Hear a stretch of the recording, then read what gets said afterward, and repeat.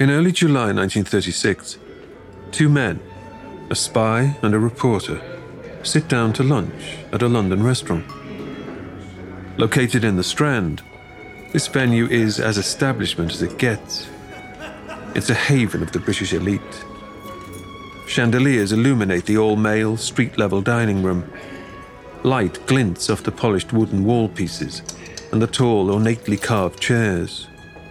Waiters smoothly navigate between tables dressed neatly with crisp white cloths, bringing Scottish salmon and English mutton to salivating customers in dinner jackets. At their table in the corner, the spy and the reporter are deep in conversation, but they're careful not to be overheard. One of the men is an experienced MI6 agent called Major Hugh Pollard. His lunch companion is Luis Bolin, the London correspondent for a right-wing Spanish newspaper. They're putting the finishing touches to a plan for a top-secret mission. It will involve smuggling General Francisco Franco from the Canary Islands to Morocco on board a small private plane. The reason for this subterfuge is that the Spanish Civil War is about to begin.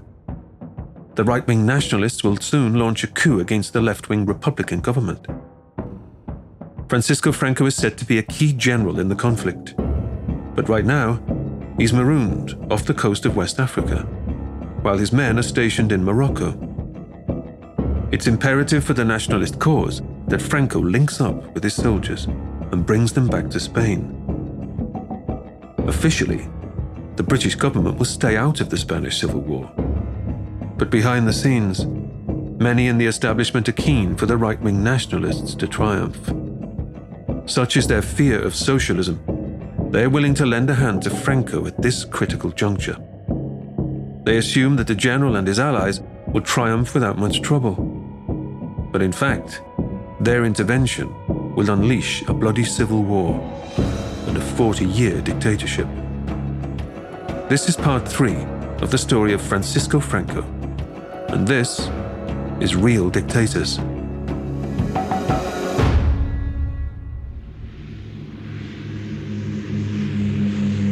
At 7:15 a.m. on July the 18th, 1936, a small Dragon Rapid airplane takes off from Croydon Airfield, just south of London, England. On board, Captain Cecil Bebb, pilot, Major Hugh Pollard, navigator, and with them, 2 young blonde women. To the unsuspecting eye, these travellers resemble a party of happy-go-lucky sun-seekers off to the Canary Islands on their holidays. No one suspects the true purpose of their voyage. Dr. Peter Anderson. A group of right-wing sympathisers, partly Spanish and partly British, chartered a plane in London in the United Kingdom, disguised as holidaymakers, including 2 British girls to give it some glamour and to try and disguise what they were doing. A few hours later, the plane lands in the Canary Islands. Here, a new passenger is waiting for them. They flew down to the Canary Islands. The plane picked up Franco and flew him to Morocco. So he's now in Morocco. He's in charge of the Foreign Legion. The Spanish Republican government has been keeping close tabs on Francisco Franco. But these conniving Brits have given them the slip. Had the plane carrying Franco been a Spanish one, the authorities would have noticed it. But this aircraft has been registered in England. It's piloted by 2 men with United Kingdom passports.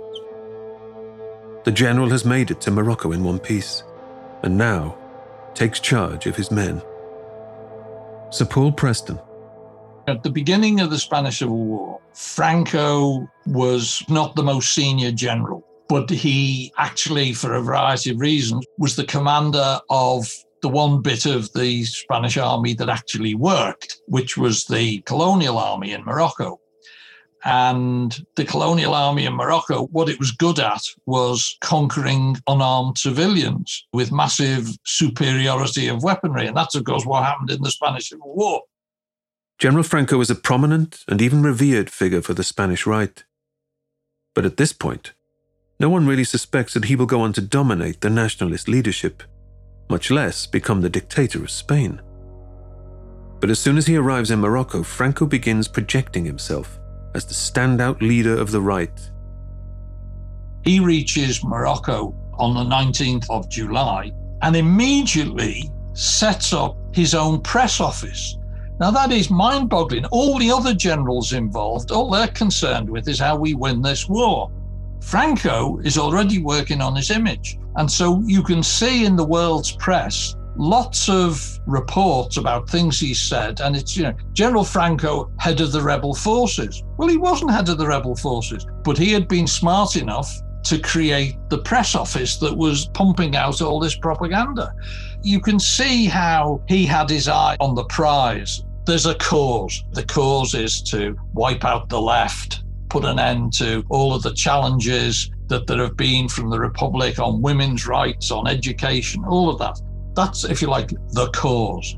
But most of the guys involved, most of the generals involved, what they want to do is win the war against the cause. Almost everything that Franco does, I mean, obviously he wants to win the war, but he wants to win it in a way that will end up with him in charge. So he is obsessed with this idea of destiny. Soon after his arrival in Morocco, Franco receives yet another lucky break. José Sanjurjo, the man poised to be the leader of the right-wing forces, dies in a freak plane accident. Dr. Antonio Cazorla Sanchez. He's very lucky. Sanjurjo dies in an aviation accident. So the man who was going to be the leader of the rebellion is out of the way.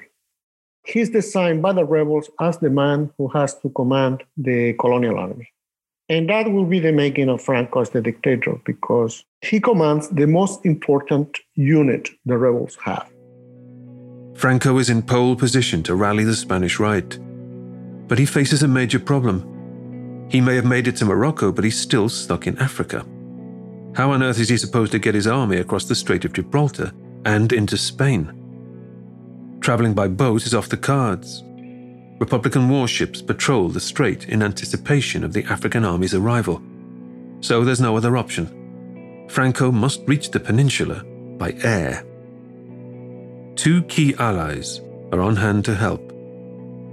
Franco reaches out to a member of the Nazi party stationed in Morocco. This contact, in turn, manages to get direct access to Adolf Hitler. Franco's German connection manages through the Nazi party to get direct access to Hitler.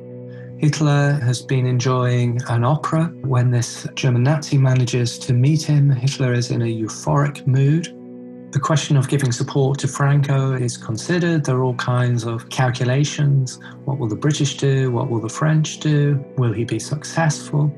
This is partly where the cult of Franco comes into play, because Hitler, although it's a bit of a wild gamble on his part, taken in a euphoric moment, thinks that Franco is the kind of general and the Foreign Legion is the kind of organisation that might be able to make the difference, and agrees to send, in fact, more planes to support Franco than he'd actually requested.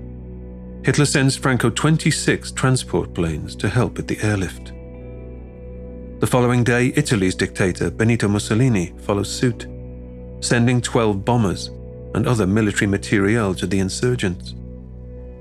Mussolini later, or shortly afterwards, also agrees to send planes. So, in a combined operation involving German and Italian aircraft, members of the Foreign Legion are airlifted across the Straits of Gibraltar to Seville in the south of Spain in the world's first major airlift of troops.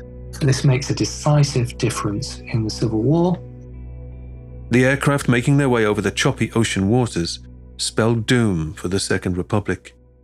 This airlift, a pioneering move in military history, will help turn the Spanish Civil War in favor of the nationalists. Arriving in mainland Spain, General Franco is tasked with moving his troops from the far south up to the capital, Madrid. The plan is for General Mola, another nationalist figurehead, to simultaneously move his troops down from the north. Over the summer of 1936, Franco's going to firmly cement his reputation. Mola in the north becomes bogged down in fighting and doesn't make much progress. Mola was trying to move from Pamplona to Madrid. Franco starts to move up with his crack troops from the south of Spain, from Seville. They do it rather brutally, and it's this seeming success of Franco that helps cement his reputation and pave the way for him becoming the supreme general and leader in the Spanish Civil War. He's lucky again because the only other force who have been able to advance towards Madrid were the Carlist troops of General Mola from the north, and those troops were stopped by the Republicans just in the mountain passes north of Madrid where they were stuck. Franco's colonial army is being well equipped by the Italians and the Germans. The Italians and Germans are going to push for a unified command. All those factors will contribute to elevate a man who only a few weeks before just wanted to be alone into the leader of the rebels and eventually the dictator of Spain. He could not believe his luck.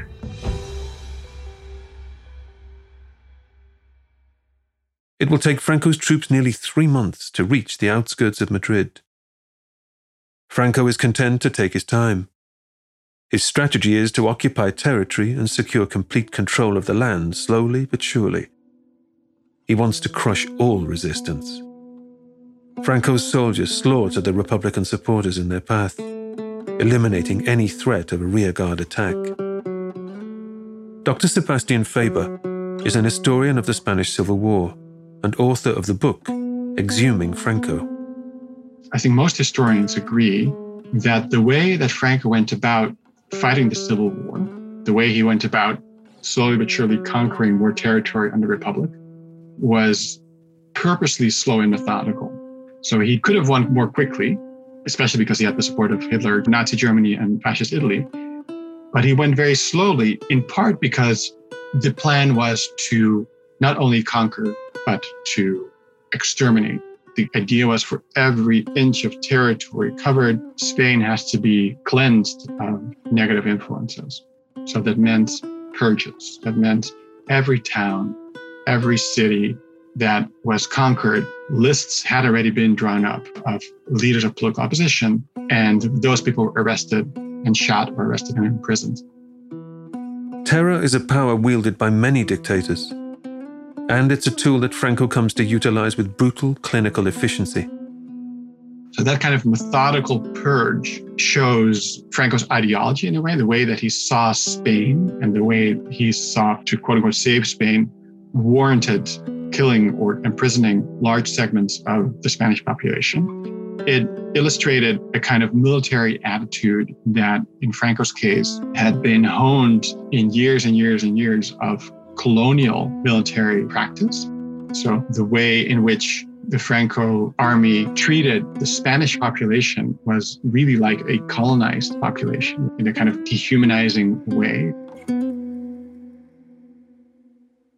In early August 1936, news reaches Badajoz, a town on the border with Portugal, that Franco's African army is on the march. In anticipation, Republican militia begin arriving in the city. Around 2,000 militiamen assemble, ready to fight off the nationalists. But they are no match for what Franco has planned. On August the 14th, the nationalist forces descend. They batter the city with aerial bombs, before engaging in bloody hand-to-hand combat with the Republican militias. Outgunned and outmanned, Badajoz falls to the nationalists. A bloodbath ensues. Moroccan troops gun down civilians on sight, including women and children. Lieutenant Colonel Yagüe, leader of the Francoist forces, orders the confinement of 2,000 prisoners to the town's bullfighting ring. Anyone who has the bruise of a rifle recoil on their shoulder is shot. The remaining prisoners huddle together, unsure of their fate. Later that night, the mass executions begin. Some accounts suggest that 1,800 men and women are killed on the first night alone. From the rooftops of neighboring towns, people notice fires burning throughout Badajoz. These are piles of bodies that the nationalist soldiers have set ablaze. In the following days, Republican sympathizers begin fleeing to Portugal to seek refuge. But many of the Portuguese police are allies of the Spanish nationalists. Hundreds of Spanish refugees are turned away at the border. When asked later about his actions at Badajoz, Lieutenant Colonel Yagüe will reply, "Of course we shot them. What did you expect? Was I expected to turn them loose and let them make Badajoz red again?" This massacre encapsulates Franco's approach to the entire civil war. Rebel division commanders are instructed to carry out radical cleansing, in which all opponents in conquered villages are executed en masse. The rebels seek to justify their actions by pointing to acts of violence on the Republican side. When the Civil War starts, forces on both sides practice what I call the violence of anticipation. There has been a lot of language demonizing the other side in the previous years. And when the war starts, there is this fear or this desire of this anticipation that I'm going to do to the other side what they are going to do to us. In Republican Spain, the state collapses and unions and parties create committees at the local level, which are going to be the ones in charge of committing that violence. And in fact, they are going to kill about 40,000 people. Right-wing, local notables, members of the clergy, rebel officers and soldiers, etc.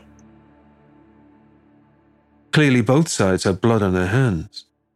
But the atrocities committed by Franco's forces quite simply dwarf the Republican violence. In the region of Andalusia alone, the number of people killed by the nationalists surpasses all the people killed in the entirety of Republican Spain. There are numerous moments when he could have finished the war, but he didn't want to, because what he wanted to do was effectively, as he put it, conquer Spain inch by inch, square centimetre by square centimetre, square metre by square metre, square kilometre by square kilometre, because what matters is the territory and the people who live within it. So the idea was, if he had a very quick victory, this would leave millions of Republicans who could still oppose him. So central to his war effort is this idea that he had to annihilate as many Republicans as possible. In military terms, literally to wipe the Republican army off the face of the earth. Franco's acts of repression will become known as the White Terror. After the Civil War, these tactics will persist through at least the first 9 years of Franco's dictatorship. This period will claim some 200,000 Spanish lives. Franco claims these killings are justified, as they constitute a Catholic crusade against communism. At the very beginning of the war, when it was quite obvious that in order to gain international support, it was necessary to have the Vatican behind him, he very quickly adopted the idea that what the war effort that he was leading was about, it was actually a Catholic crusade. The Catholic Church was complicit in the repression that took place, and later on, of course, derived very considerable benefit in terms of its important position in society, which it had lost under the Republic, because the Republic was a laic regime which had tried to break the power of clericalism in the education system and so on. The Church regained its power under Franco.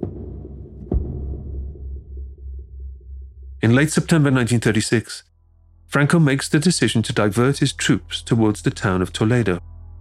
Toledo houses Spain's infantry academy, which Franco himself attended as a boy. Some 2,000 nationalist troops are being held inside a fortress at the academy. Franco wants to set them free. The intended symbolism is clear. The man who once trained at the academy returns to liberate it. From a tactical perspective, this mission makes little sense.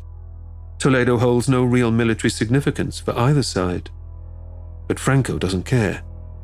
He knows that this will be a powerful, symbolic victory.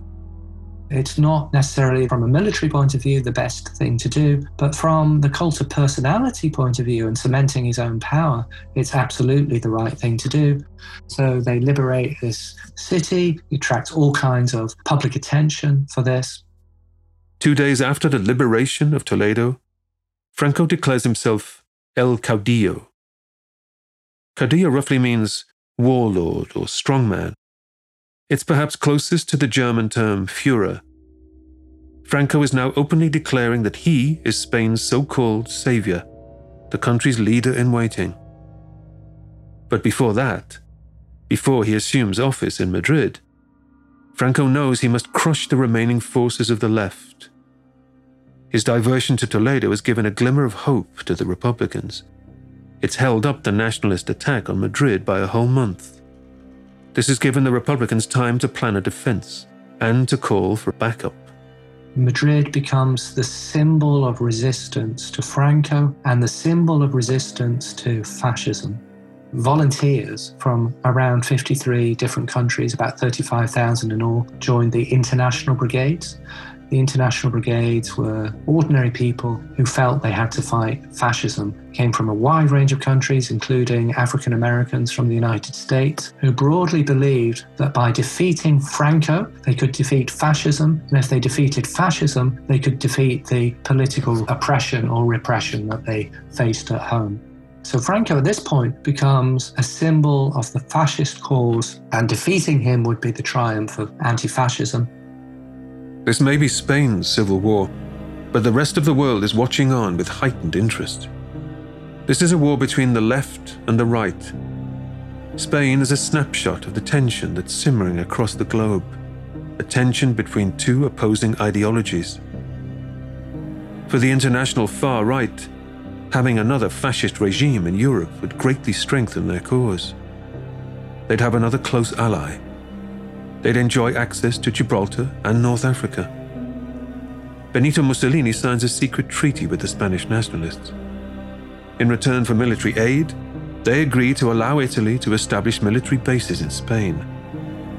Adolf Hitler also continues to lend a hand, sending men, planes, tanks, and munitions.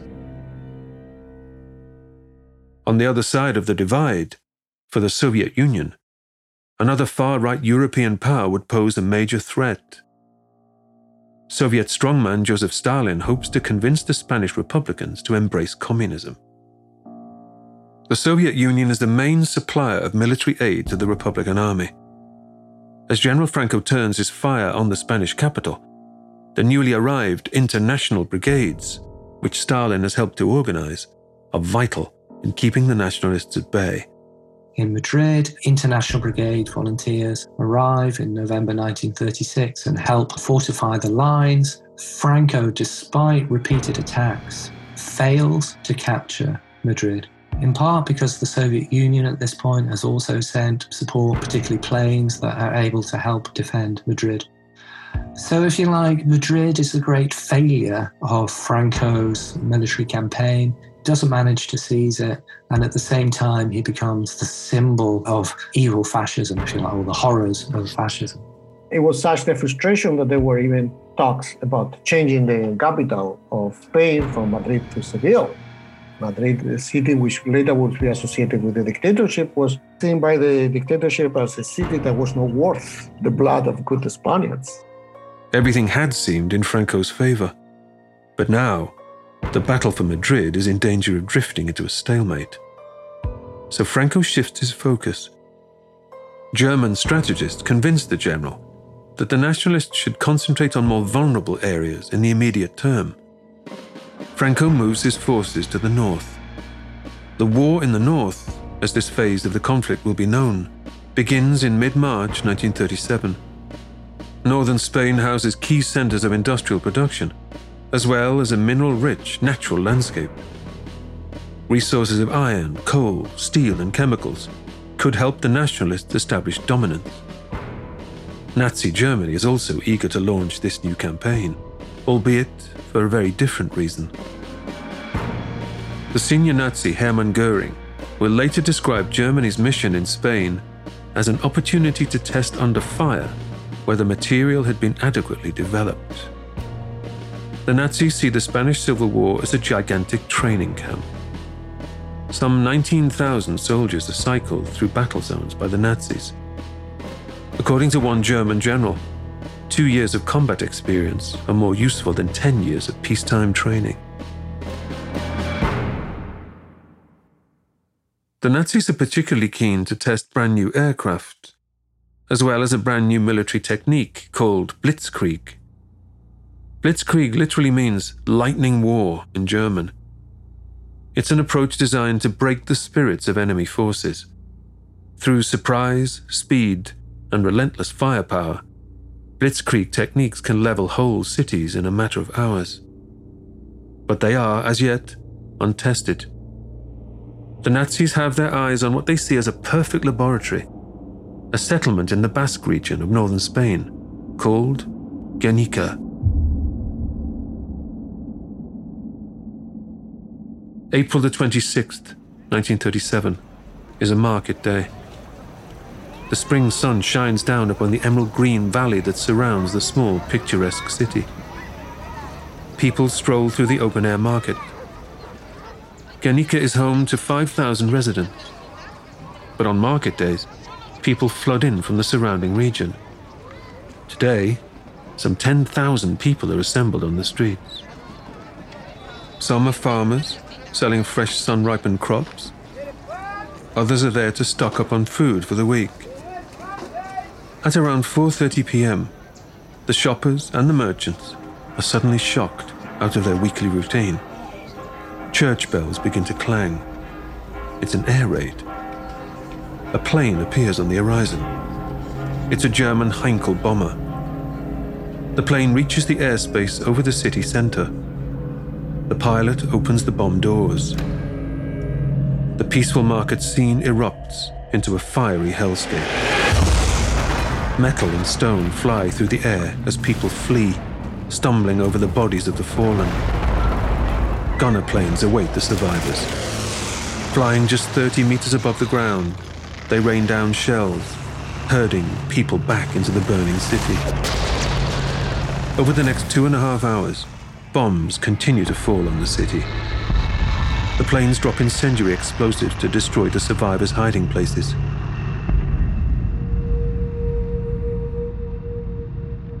When the raid finally ends, Guernica lies in ruins. Smoke rises in great plumes that almost block out the sun.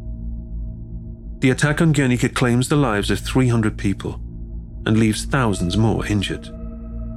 It's one of the first large-scale air raids on an unarmed civilian population. In a few short hours, Franco and his Nazi backers have shattered the long-held military precept of doing no harm to civilians. Historically, it matters because it's the first time a city in Europe or a town in Europe suffers such a heavy bombardment. It attracted all kinds of publicity across the world when people looked on in horror at what had happened. Of course, people were thinking of what would happen in a future war, and cities like London or Paris or Amsterdam could suffer a similar fate. It was broadly covered by the media, because in nearby Bilbao, there were a couple of journalists, most notably George Steer from the London Times, who, as soon as he heard of the bombardment, jumped in a car and went over there and was able to give his own eyewitness testimony of what he saw in the wake of the bombing and interview people and get a dispatch out to the London Times that was then picked up by the New York Times and other papers the next day. So by April 27th, the whole world knew what had happened. So that helped basically amplify the effect of the bombardment and its shock effect on world public opinion. The idea that on market day, people go about their business and suddenly dozens or hundreds of planes come and drop bombs on these people and a whole city is destroyed. So the newness of that kind of warfare, amplified by the media coverage, brought home to the world that we were all entering a new kind of historical moment, kind of moment where it was okay for armies to target civilians. People across the world demand to know who's responsible for this shameful attack. Franco and his Nazi allies deny involvement. Franco tells reporters that retreating Republicans were the ones who destroyed Guernica. The leaders of the Nazi Legion claim that no Germans participated in the raid. And I think this is probably one of the enduring memories in world culture about Franco. It's very hard to divorce Franco from Guernica. Of course, at the time, Franco tried to deny it and did deny it right through his regime, which I think tells us something else about Franco, that for years and years and years, he denied or silenced some of the worst atrocities that he carried out, which also goes to the heart of the myth of Franco, because he's often remembered as the great Christian general or the crusader. But actually his conduct of the Civil War is marked by intense violence behind the lines and the use of aerial bombardment, which we can see in Guernica.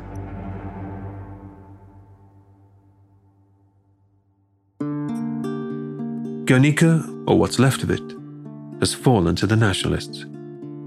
Now Franco sends military specialists into the ruins to collect suspicious remnants of the bombing. They comb through the rubble, picking out anything that could link Francoist forces to the atrocity. Franco is attempting to rewrite history. He's determined to silence all truth-sayers, but he can't silence everyone. The world-renowned artist, Pablo Picasso, is shaken to the core when he reads reports of the bombardment.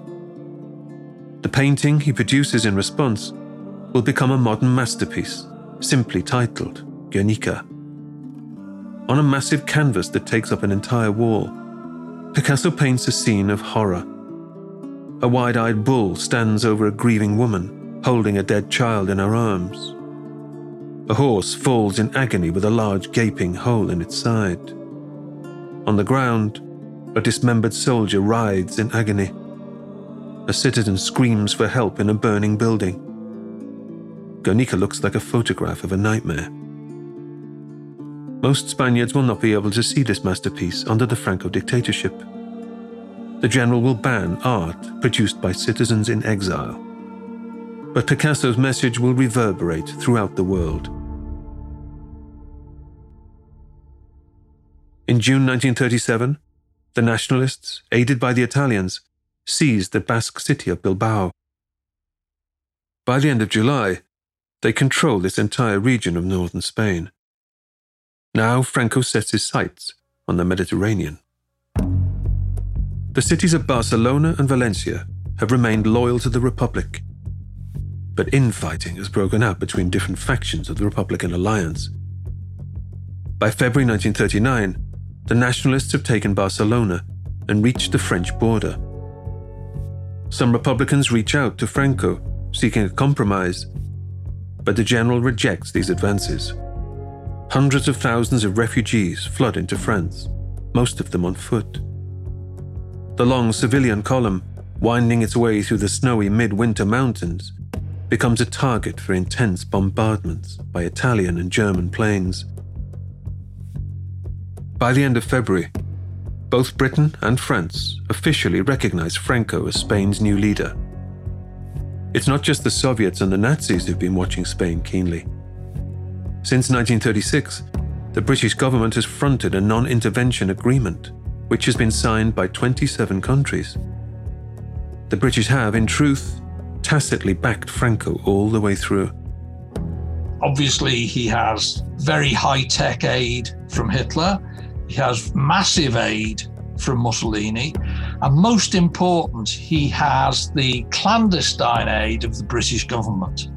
The whole notion of non-intervention aimed at, if you like, anesthetizing this very dangerous war in Spain. Really, the whole thing is set up in a way that hobbles the Spanish Republic. It prevents the Spanish Republic from exercising its rights at international law to buy arms, throws the Republic into the arms of the Soviet Union, which allows Franco, of course, to sort of vicious circle, allows Franco to say, look, the Republic is just the puppet of Moscow, and so on. So all of these factors come together and essentially guarantee him winning the war. On March the 28th, 1939, nationalist troops enter Madrid unopposed. By the following day, what remains of Republican Spain has surrendered. In full view of the assembled reporters, Francisco Franco arrives at a church. He heads inside and places his sword on the altar. He vows never to take it up again unless Spain herself is threatened by invasion. Franco depicts himself as the bringer of peace. This may be a barefaced lie, but El Caudillo controls the narrative now. He formally declares victory on April the 1st. Franco is able to move into Madrid completely unopposed. In fact, there are newspaper stories from the time of the Francoist soldiers getting on the metro, the public transport system, buying a ticket and traveling into central Madrid, which tells us, I think, a lot about just the collapse of the military effort at the end of the war. As many as 1 million lives have been lost in the Spanish Civil War, either directly through combat or as a result of privation. But even now, the horror is far from over.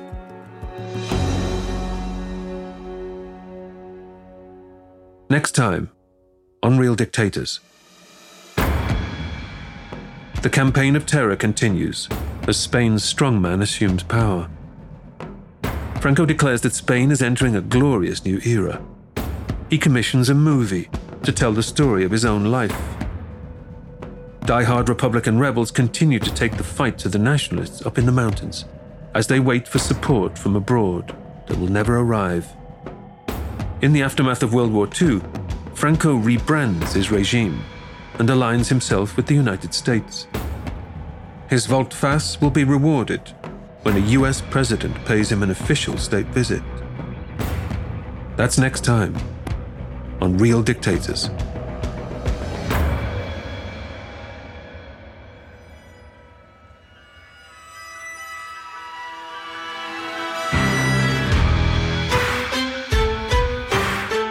Real Dictators is presented by me, Paul McGann.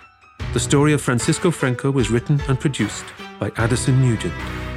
The show was created by Pascal Hughes, produced by Joel Dudell, editing and music by Oliver Baines, with strings recorded by Dory McCauley, sound design and mix by Tom Pink, with edit assembly by George Tapp.